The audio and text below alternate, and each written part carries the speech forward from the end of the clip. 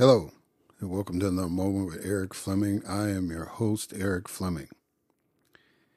And before I get into the show, I've got a couple of housekeeping things I want to discuss. One related to the show and one not. The housekeeping I want to deal with that is not related to the show, not directly anyway, is situation in Buffalo, New York. For those of you who had the chance to watch the game, you saw something spectacular as far as the Buffalo Bills, in honor of their teammate who suffered a cardiac arrest the last time they played. By the way, he's doing well. If everybody in America should know that by now, he's doing well. He watched the game yesterday.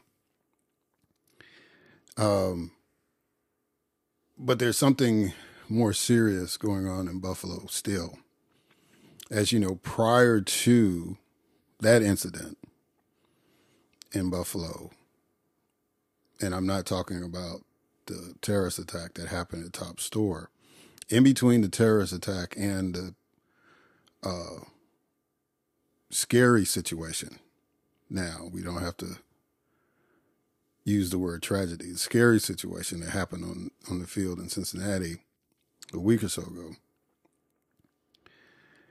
Buffalo suffered probably the worst start to a winter any city has ever experienced, starting with a massive snow blizzard and then combined it with a massive winter cyclone right after. And 43 people died. So one of the things that we tend to do in this day and age of limited attention span is that we cover the story and then we don't really do the follow-up or, kind of monitor the progress. We do a good job in war situations, but domestic situations that lead to massive loss of life, once the major calamity has passed, we tend to look elsewhere. And so I just want to remind people that there are folks in Buffalo that still need help. And one of my guests, Mark Talley, started a nonprofit after the Tops attack. And the name of the agency, the nonprofit, is Agents for Advocacy. And so if you want to help out, go to agentsforadvocacy.com. That's agentsforadvocacy.com. And check out and see what they're doing and what help they need to assist people who are still recovering from that winter storm. It was a major public works catastrophe, as well as the loss of human life. Because not only did you have to deal with all the ice and the snow and the cold temperatures, but then it got warm. And so there was some flooding. And so people in Buffalo need help, especially those people in marginalized communities. So I'm asking folks to go to agentsforadvocacy.com and see what they can do to help out. All right, so that's one. Now, the housekeeping related to the show. What a blessing 2023 is starting off to be. I have had a number of people show interest in being on the podcast. And I'm going to accommodate all those folks because, again, it's a blessing to have people interested in being guests. Today is one of those days where I don't have anybody. But over the next couple of weeks, we've got so many guests that within the span of 2 weeks, we're going to have 4 episodes. Okay. So I just want y'all to be prepared for that. As you know, my show normally goes an hour. If we've got 3 guests, an hour and a half, close to 2 hours, all depends. And I don't want to go over 2 hours because I don't want people to tune in and turn off, right? But it's a blessing to have these people. I think it's a blessing for you as the listeners to be exposed to these folks and the work that they're doing. So we're going to accommodate them. And so for the next 2 weeks after this episode, we're going to have 4 episodes within those 2 weeks. And 2 of those episodes are going to be dedicated episodes. One, we're going to talk about climate change, and I've got a couple of guests that will bring some perspectives to that.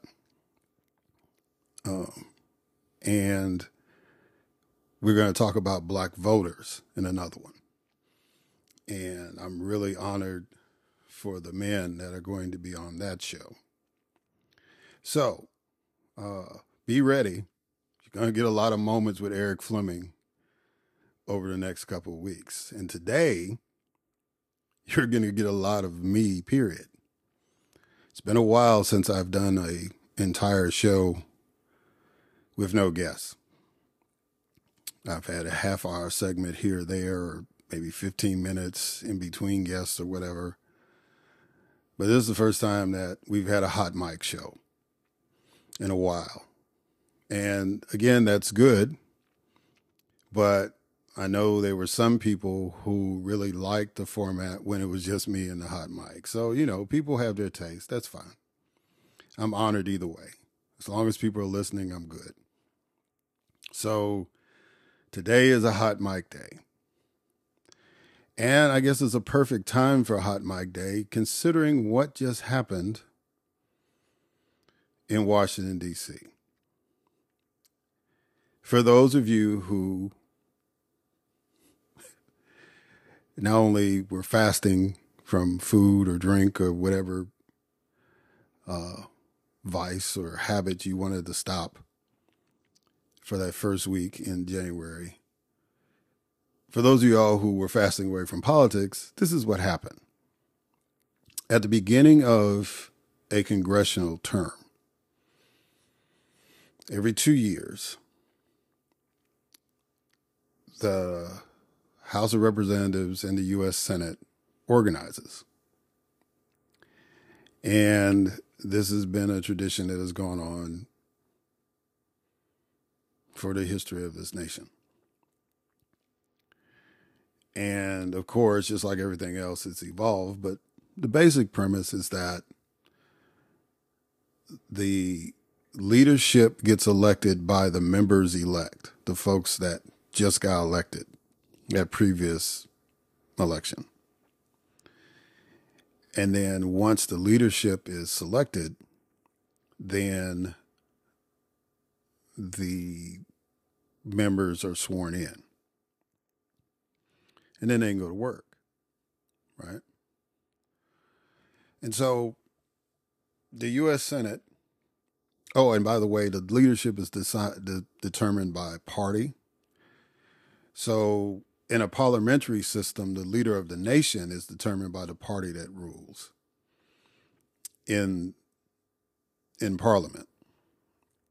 In the United States, just the leadership of that respective body is determined by the party, by the members.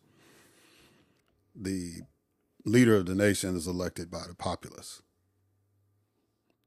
and the Electoral College, which is a whole nother discussion. But anyway, so in the Senate, no problems. Democrats elected their leaders. Republicans elected their leaders. The vice president serves as the president of the Senate. That's already been established. So then it becomes who's the majority leader, who's the minority leader. And on the Democratic side, Chuck Schumer is still the majority leader. On the Republican side, Mitch McConnell, by being reelected as the minority leader, has been the longest serving party leader in the history of the Senate, from what I understand. And then a female, Patty Murray she's one of those states, I want to say was Washington State, was elected the president pro tem of the Senate. And I believe she's the first woman ever to serve. And so the Senate was organized, ready to go. But then came the House of Representatives.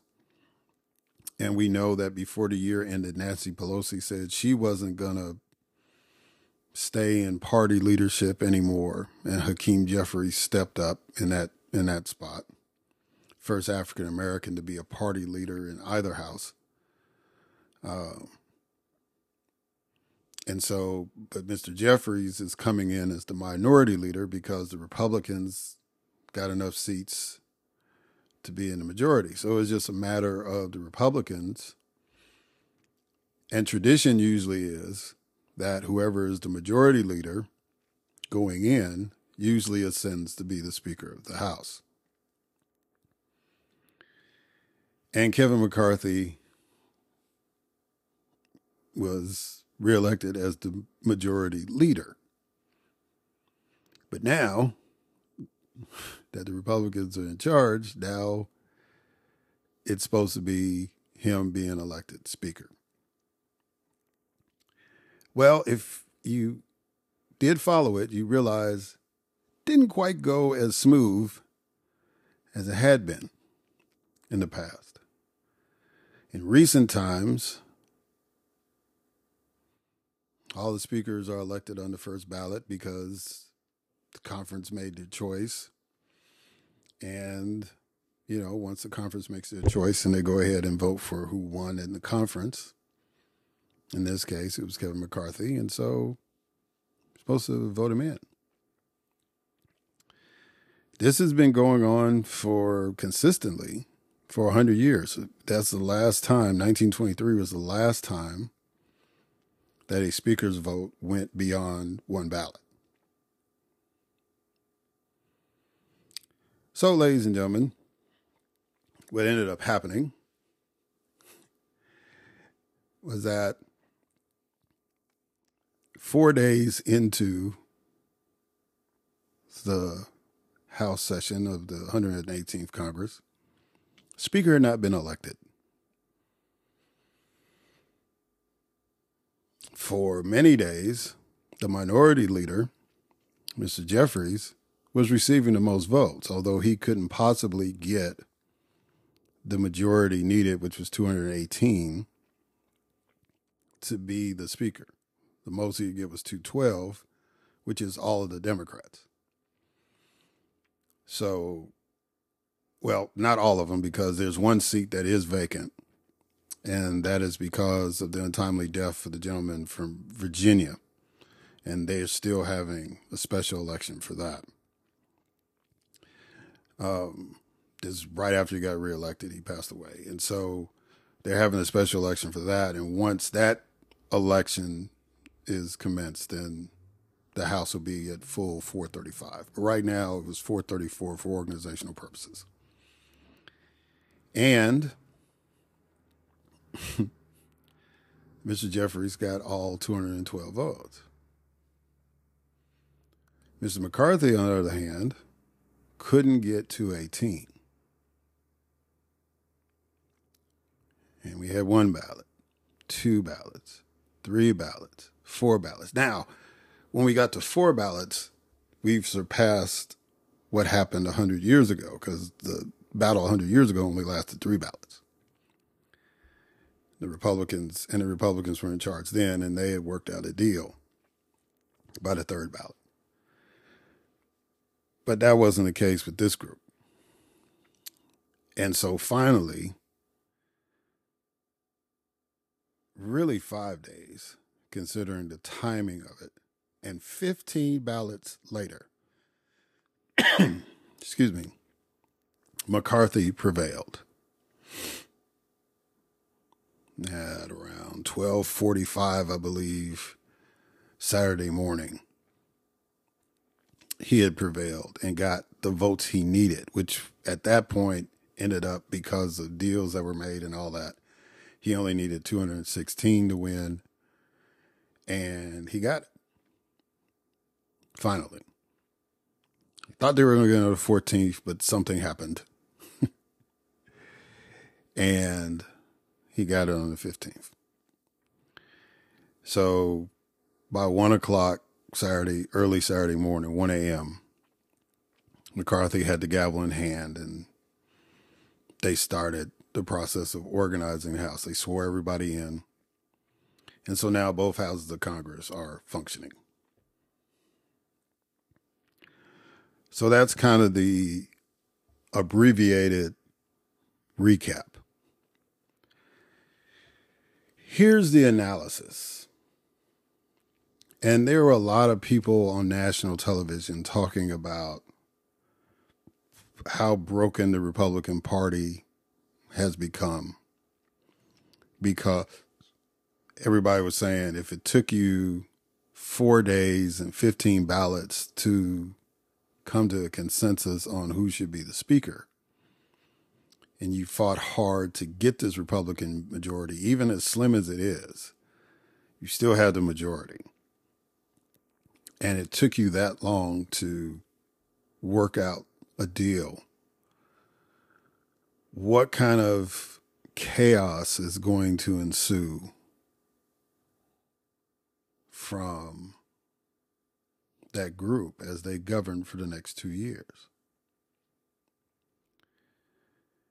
And I make the contention that they are exactly where they want to be. I think the Republican Party, as it stands right now, with those elected leaders that they have, are right where they want to be. I think the people that are in the House of Representatives that are members of the Republican Party are the people that the electorate wanted in those positions. And so what may look like chaos to us that are not members of the Republican Party, that are not members of Congress, that are looking at it from the outside, is actually what this Republican Party in 2023 wants. They want a freewheeling House of Representatives. They want a House of Representatives that is divided in many ways. They're hoping that the Democrats over some issues will divide as well, which will make them totally feel comfortable. But as it stands right now, the Democrats, and they have their factions, seem to be pretty united and have made a statement that they're going to try to be united as much as possible on every major issue that does come before that body. But the Republicans are not committed to that. There are going to be Republicans that are going to push for certain things legislatively. There are going to be Republicans that are going to demand hearings on everything from laptops to, directors of agencies. They want to try to claw back money.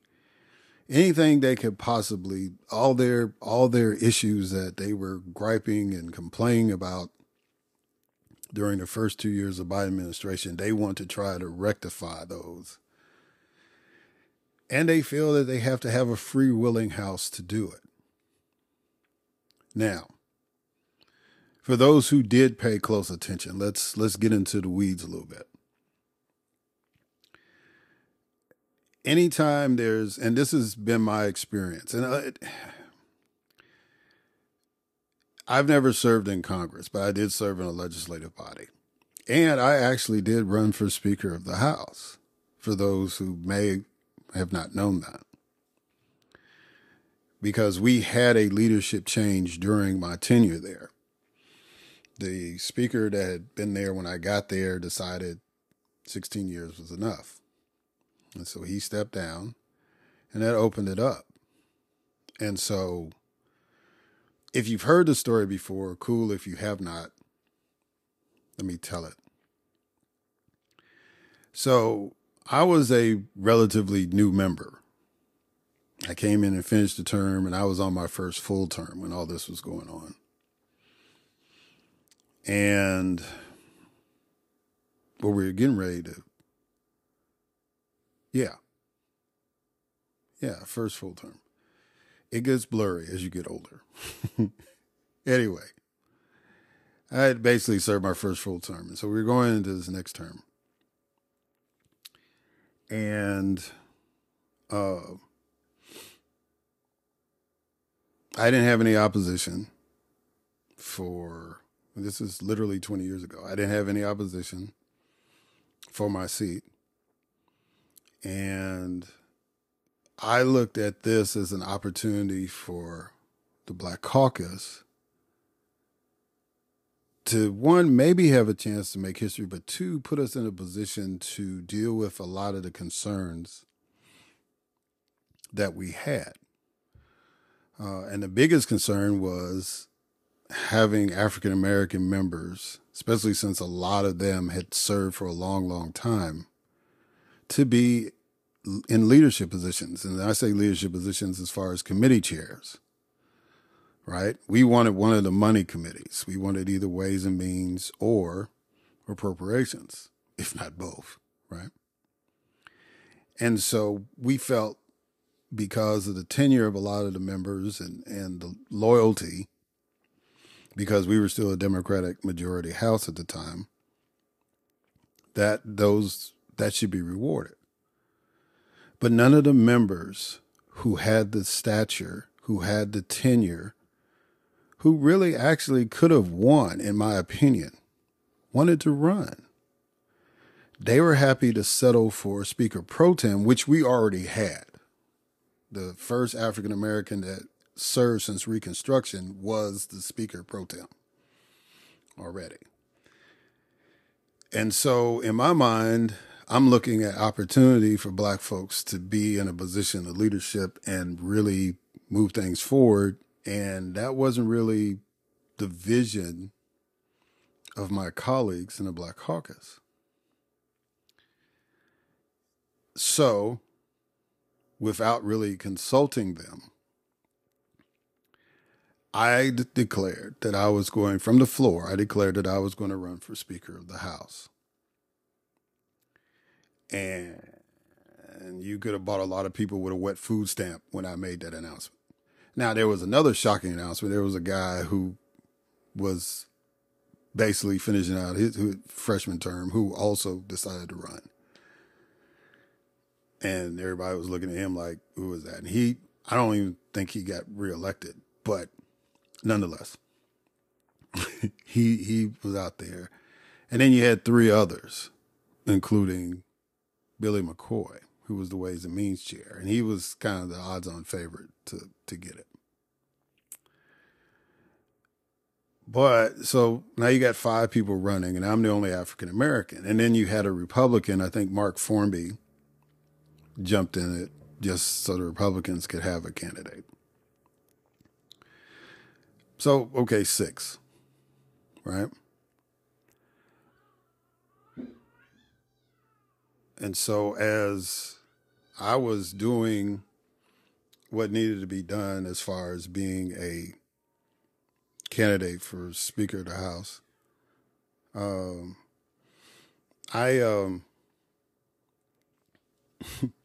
I was campaigning, right? And I was calling people just like everybody else and asking for support. And I was talking to members of the Black Caucus, all this stuff, and, trying to get them to vote as a block. And actually had Black members tell me, well, you need to have some white votes in order for us to consider you being Speaker. That's kind of the dynamics of how that stuff works, right? Because a lot of the Black members wanted to commit to McCoy or somebody else, white, in order just to get the Speaker Pro Tem and maybe get some of those committee chairmanships that they wanted. So what I had to tell my own people was this: I need you to get behind me. If you get behind me, then you can get what you want. Because I can't get the majority of the votes. But if we come in as a block, then we can get what we want from whoever the speaker is going to be, whichever candidate, because we can vote as a block and support the speaker that we want and get what we want. So, did that. Reluctantly, by the way, but they did that. And so the strategy worked. So for the first time ever in the history of the Mississippi House of Representatives, candidates for speaker committed to come to the caucus meeting to campaign.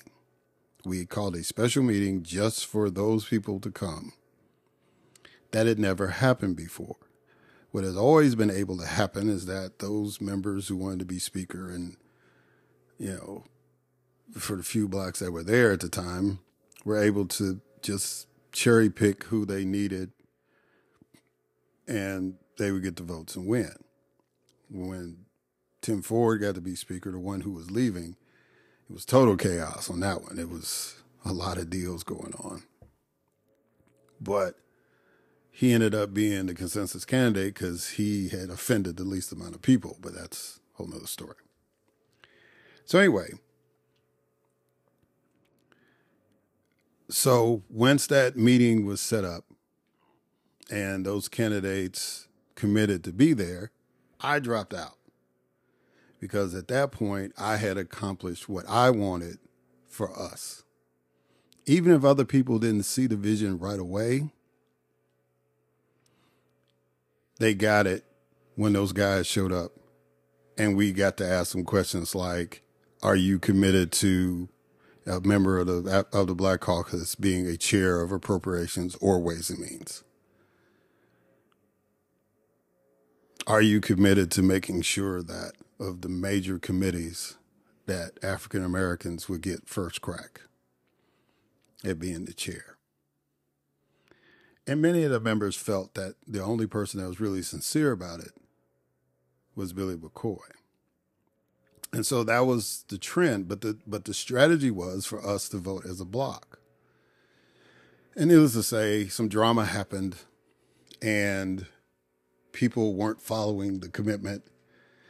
And I kind of distanced myself from the caucus. Well, actually, I quit the caucus for a minute. And then everything shaped up the way it did. Billy got elected. We got a black person to be over Ways and Means. And we had a record number of members given committee chairmanship, so much so that one of the things that we would do whenever we greeted each other was say, Mr. Chairman, hey, Mr. Chairman, how you doing? Chairwoman, how you doing? Because out of the 40 plus of us that were members, half of us were given chairmanships. I didn't get one, of course, because I had jumped out there and kind of set the standard and was the instigator, but ended up being a vice chairman of the committee, whatever. But nonetheless, it ended up getting what we wanted. So I say all that to set up what we're going to talk about in the second half as to why it took 15 votes to get a Speaker of the House in the U.S. House of Representatives. Because whenever you're running for that position, you've got to make deals with the members in order to get the votes that you need. And it doesn't matter how big the block is that you've got to get past. If it's a big enough block to stop you from getting the majority of votes that you need, then you have to address their concerns. And so on the other side, I'll kind of try to explain what were some of the big sticking points. And hopefully that'll give you as the listeners who had some questions on social media about what was going on and why it's taking so long, and try to explain it as plain as possible what happened. All right, we'll catch y'all on the other side.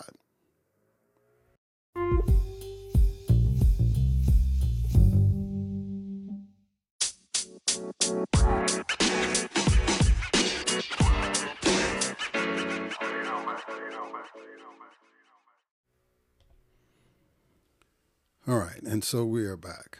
So I hope that I appreciate you indulging me in going back in history to talk about something that I went through so that you would kind of understand what was going on in Washington leading up to those 15 ballots. Members have a right to leverage their votes. And it doesn't matter how small the block, big the block, as I stated. Every vote is important if you want to be speaker, especially if you're trying to get the majority. So, what happened in D.C. was that there was a group of members, I would consistently say about 18, that wanted specific things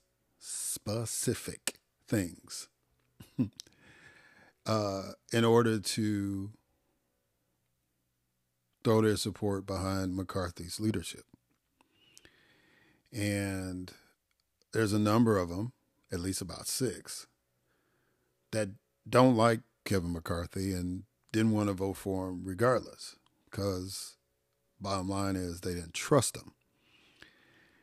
And I know a lot of people that listen, or a lot of people that look at politics, they say, well, everybody in politics lies and all that stuff. The truth is that the only commodity you have as a member of a body is your word. And if you renege on your word for whatever reason, then it's going to be hard for you to gain the trust of your colleagues ever again, especially if it's something major, right? And if you follow politics and just kind of look at how certain people respond to certain folks, that's the reason why some elections turn out the way they do. But that's a whole nother topic for another day. So these members wanted to get ironclad commitments from McCarthy before they voted for him. And initially, McCarthy thought, well, we just keep doing it, wear him out, they'll just give in. Because of public pressure, because of media scrutiny, especially from those conservative outlets like Fox and OAN and Newsmax, the New York Post, the Wall Street Journal, the Washington Examiner, all these different media outlets that are considered conservative. Once they kind of started getting on the bandwagon, hey, just go ahead and pick McCarthy and let's move on and get our agenda, McCarthy was banking that would happen. But after about a couple of days, he realized he probably needed to make some concessions. And so they started working. And they started trying to pick him off. And so by Friday afternoon, he had convinced a number of those who were in opposition to him to go ahead and support him. He flipped them. It's the term we use. And so now it was down really to like 5 or 6 members who were still not really committed. And he finally just convinced them to vote present. What that did was it lowered the margin of victory. So with those members and the final vote that voted present, that lowered the threshold he needed, where he didn't need 218, he only needed 215, 216. And they got it. So one of the issues that the dissenters, the anti-Kevins, whatever term you want to use for them, were concerned about was a rule to vacate the chair. So up until the previous term, maybe the 116th term is when they changed it. Nancy Pelosi, as Speaker of the House, asked for that rule to be suspended, meaning that, and that rule is that one member from the House could ask for the speaker's seat to be vacated and a new election to take place. Now, the majority of the members would have to agree to that. But given what was happening in the country, and that's why I say it was 117th, because given what was happening in the country and given what was going on politically with the Republicans, I mean, we had gotten to a point where people were yelling at the president during a State of the Union address. Y'all remember that? And, calling him a liar and all that kind of stuff. And then we had 4 years of Donald Trump.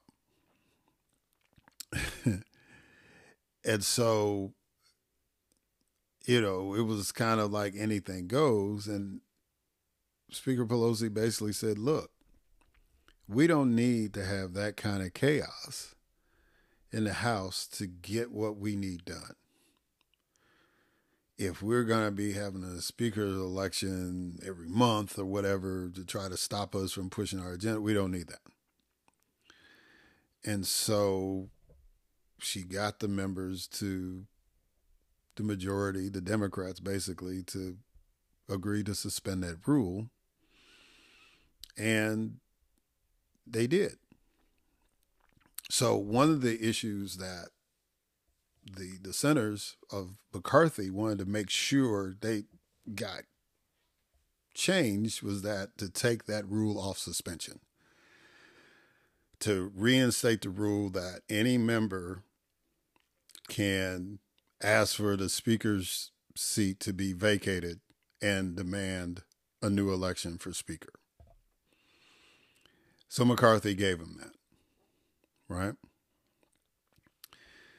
But another one was this committee. And if you listen to the pundits, they call it the church committee because there was a member who wanted a special committee, Frank Church, who wanted a committee set up to investigate the investigators. He wanted to have a committee to make sure that those agencies like the FBI and the DEA and even Secret Service, all these agencies that have basically law enforcement authority, to be under the scrutiny of the U.S. Congress. Now, the U.S. Congress has some power with that because there is an oversight committee in both houses. But he wanted to have a special committee to make sure that those particular agencies, were dotting their I's and crossing their T's. Well, that was important because of what? The former president is basically under investigation.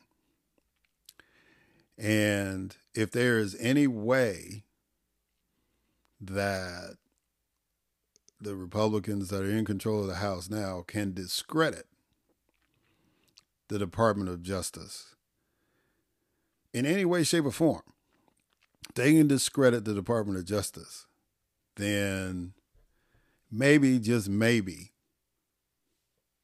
the former president doesn't get indicted. It would taint, in the public view, the investigation because they're trying to make it seem like with the investigation on Donald Trump for all of his actions, whether it's his taxes, it's January 6th, it's election tamper, whatever they're trying to go after him for, right? They want to put a taint on the agency that's looking at indicting him, so public opinion would make it seem like it's political rather than substantive in a criminal justice standpoint. So they wanted that committee. And of course, they want certain members on that committee to make sure that those investigations happen.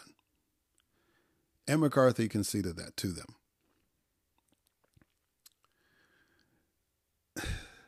Let alone, they wanted to make sure that there were a certain amount of members from that resistance group strategically placed in certain committees, especially the ones dealing with money, appropriations, and ways and means, as well as oversight and others, to raise issues and, if need be, create chaos in order to stop certain things from going through, certain budget items, right? So McCarthy had to give in on that. And then there were three things which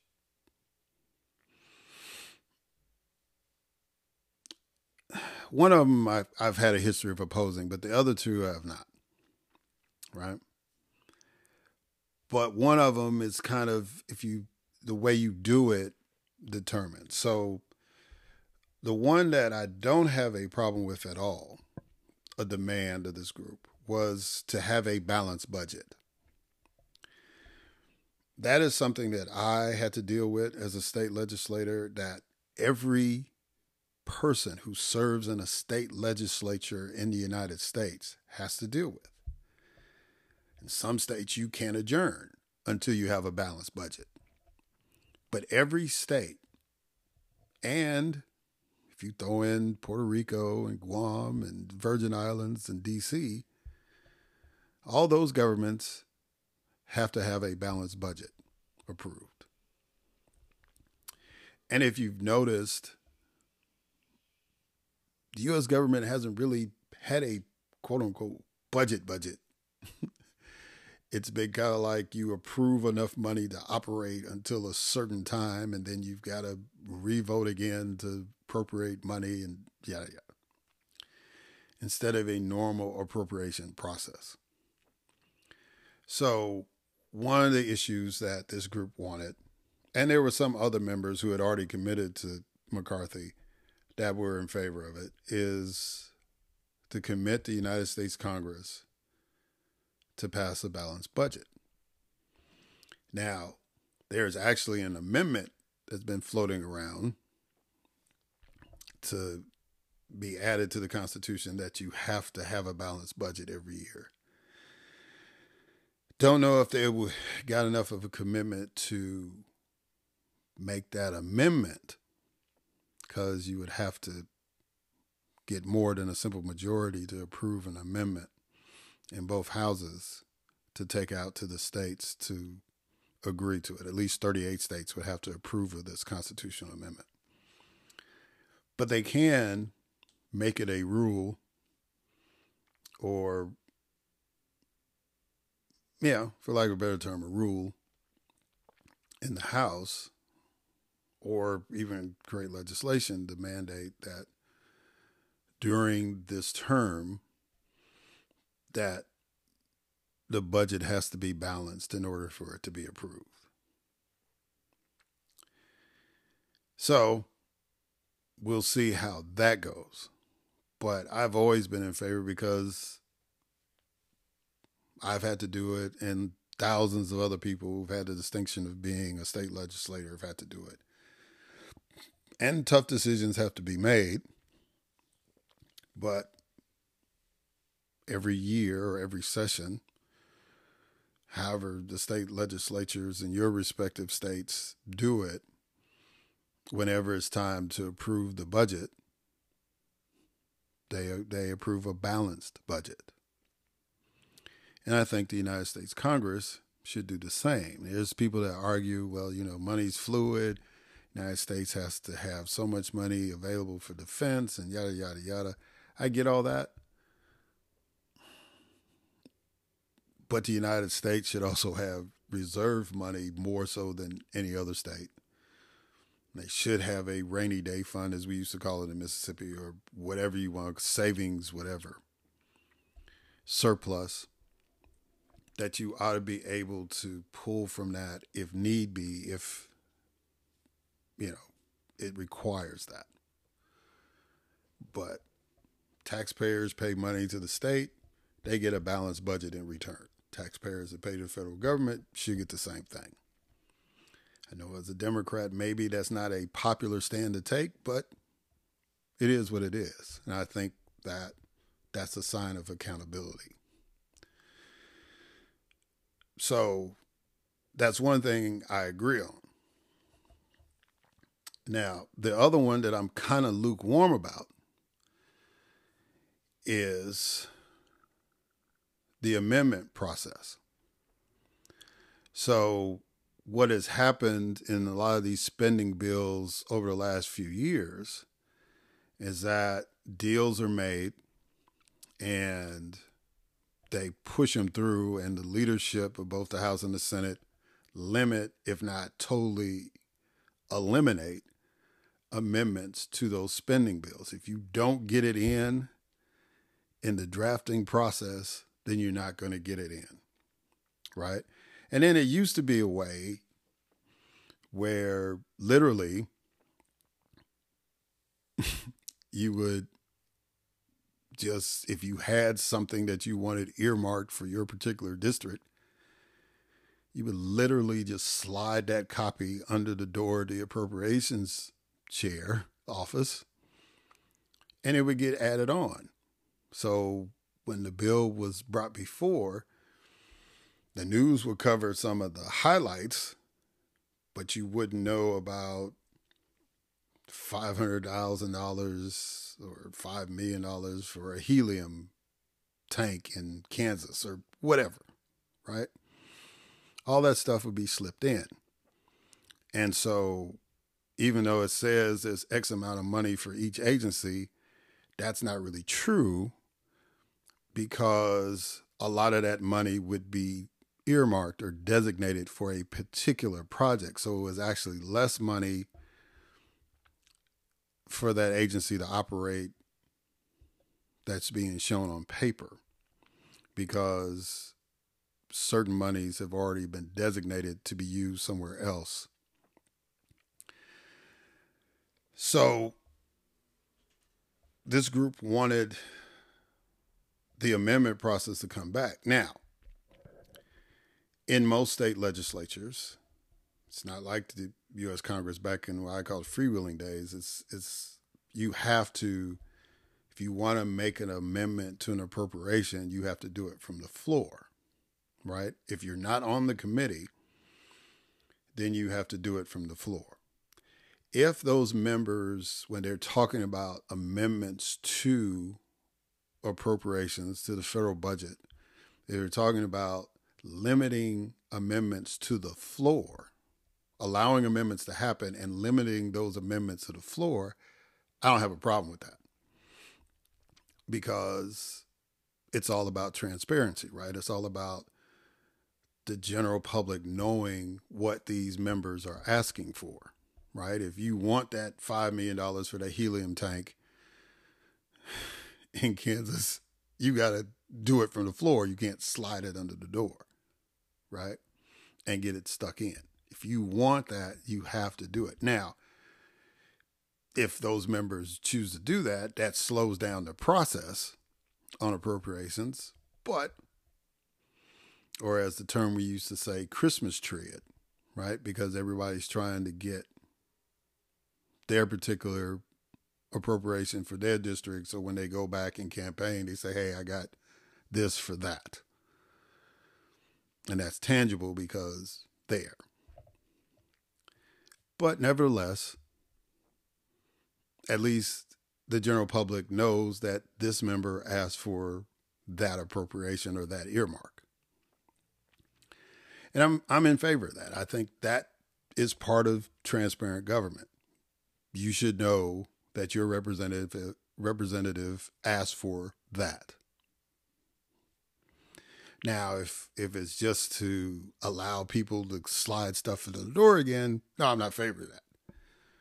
I think if you want to make an amendment and you want to have a special earmark, you got to stand before the 435 members and ask for it on the floor. Or else it shouldn't be considered, shouldn't be added in.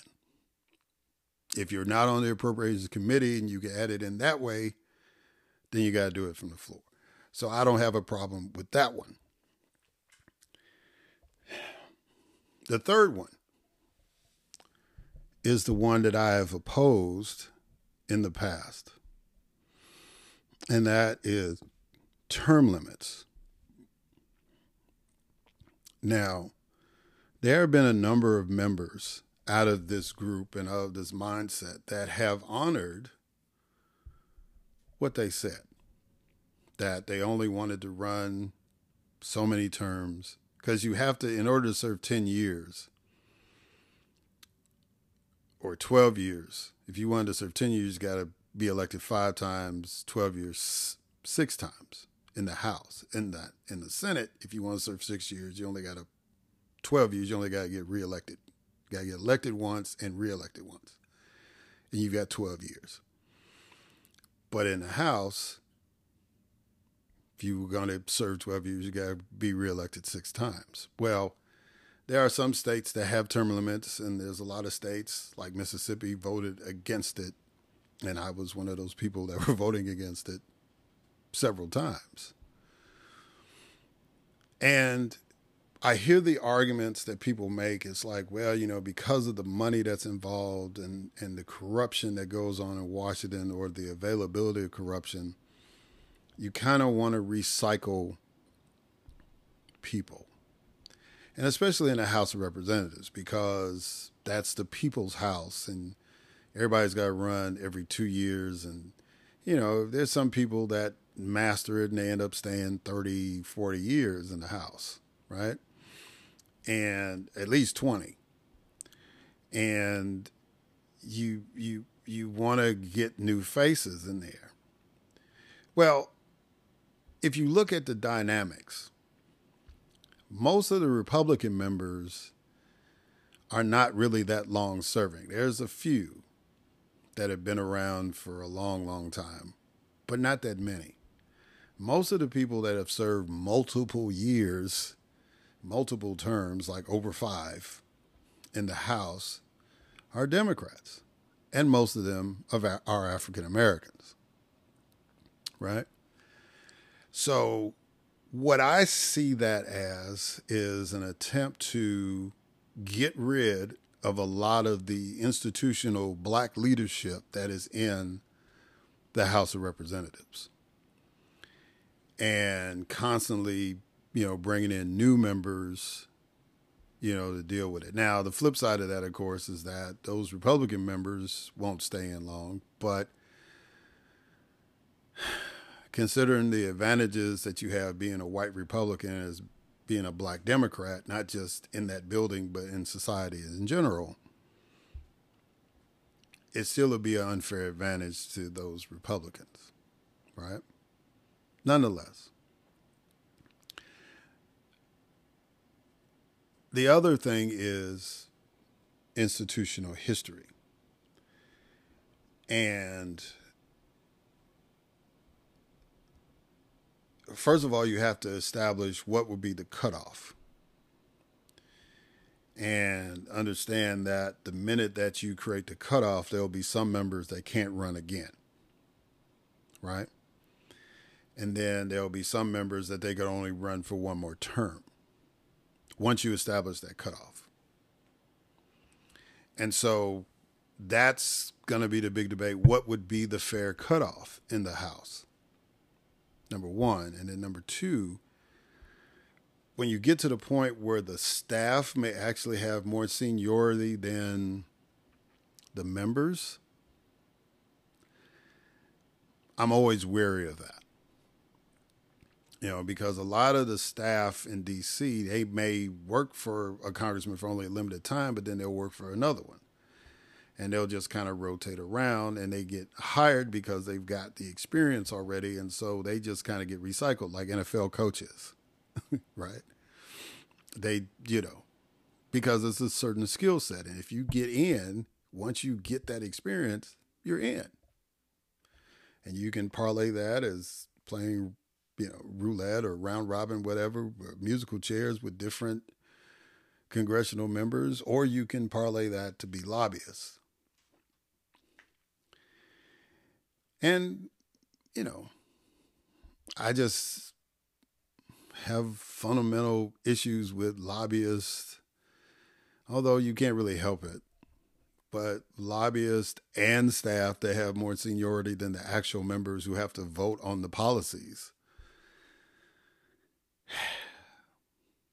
But there's value in having seasoned and experienced staff as well as having seasoned and experienced legislators. What I think the issue has to be is to minimize the corruption or the availability of corruption. Because it doesn't matter how long somebody's in the position. If they have a mindset to be corrupt, then they're going to be corrupt, whether they are only going to be there for 2 years or for 20.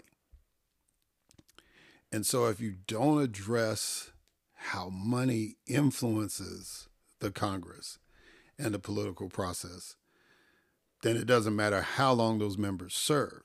And I think you create more corruption when you limit people because for a time certain, they know they've got to do X, Y, and Z, and they've got to raise X amount of money to do it. And I think it gives the outsiders, lobbyists, more power and more availability to corrupt the people that are only going to be there for a certain amount of time.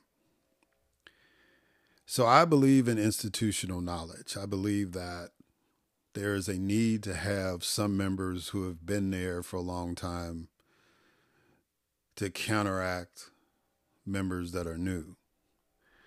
And then, just like in California, you'll get situations where you'll have somebody who basically has just served one term,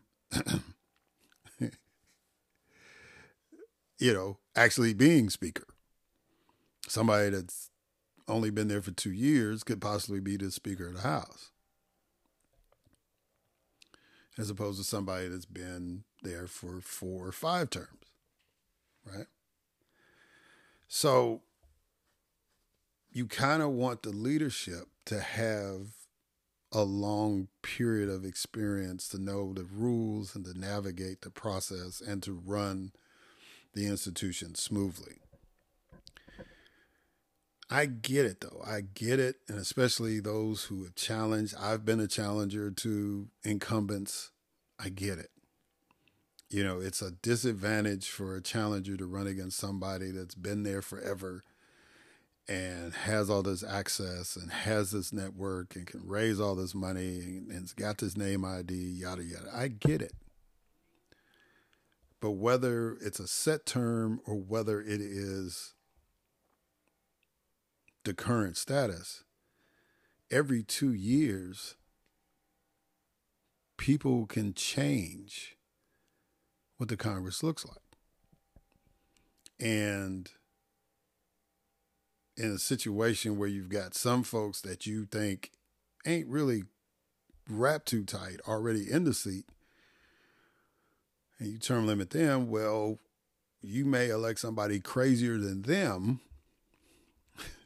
because after they've served a while, they kind of realize maybe I don't need to be that crazy. And just when you get them to that point, well, they got to go. And then you get somebody that's even crazier to replace them. And then you gotta look at how the districts are drawn, right?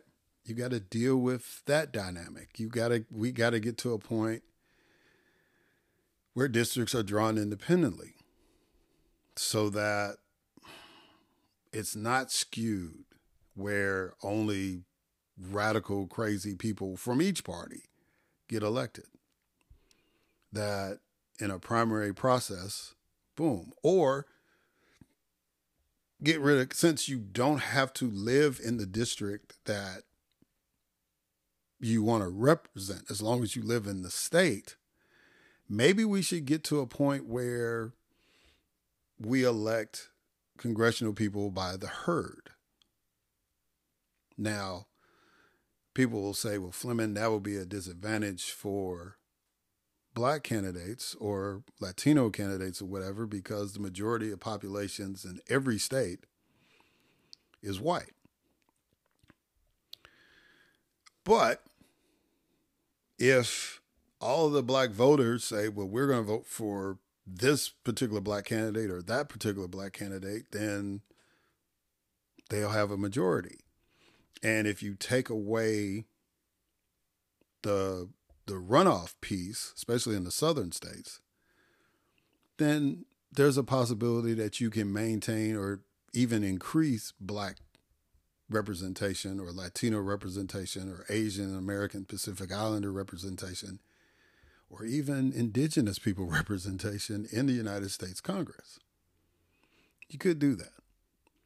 But to keep the system as it is, the gerrymandering, I think that's more of an issue than term limits. So,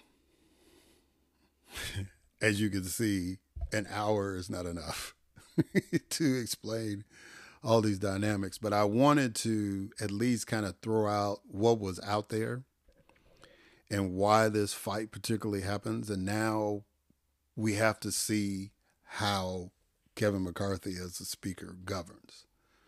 There's not a whole lot of optimism out there for it. I don't know. I mean, I've heard doomsday scenarios before. I served in the Mississippi legislature under Republican governors. I served under a Democratic governor. Mississippi is still there. And they still have their issues and their problems, but it's still there. And other states have done the same thing. And they've weathered the storm because democracy works. And there's accountability in democracy. When democracy is no longer existent, that's when you have problems. So I hope that in the time allotted to me, I kind of explained some of the dynamics that was going on, what my viewpoint on that is, and I hope that it was educational to an extent. And I don't want to push it and talk much more than I already have, but I think if people understood what's going on, then you know what to look for out of this leadership. We're going to have committees investigating the president and the administration. We're going to have floor fights dealing with money. The debt ceiling is an issue that's coming up. And whether we even continue to support Ukraine at the rate that we're supporting them will come up. Will we see a Voting Rights Act in this term? The odds are that it's not, but we don't know, right? That's part of the dynamic of having a divided House. You don't know who you'll be able to pull to get it. And if the whole idea of what these detractors wanted was to make the House more freewheeling,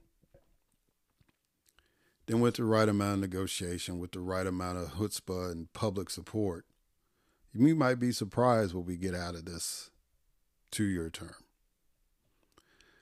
But until now, until we get more into the organization of the House and who gets what and how that's going to fall out, we don't really know. What we do know is it's going to be exciting to watch, and it's something that we need to watch and something that we need to put a footnote in so that 2 years, well, really a year and a half now, almost, when November 2024 comes around, we'll make decisions to see what kind of leadership we want in that House, and hopefully a president and a Senate along with that House that will continue to move America forward and not take giant steps back. Until next time.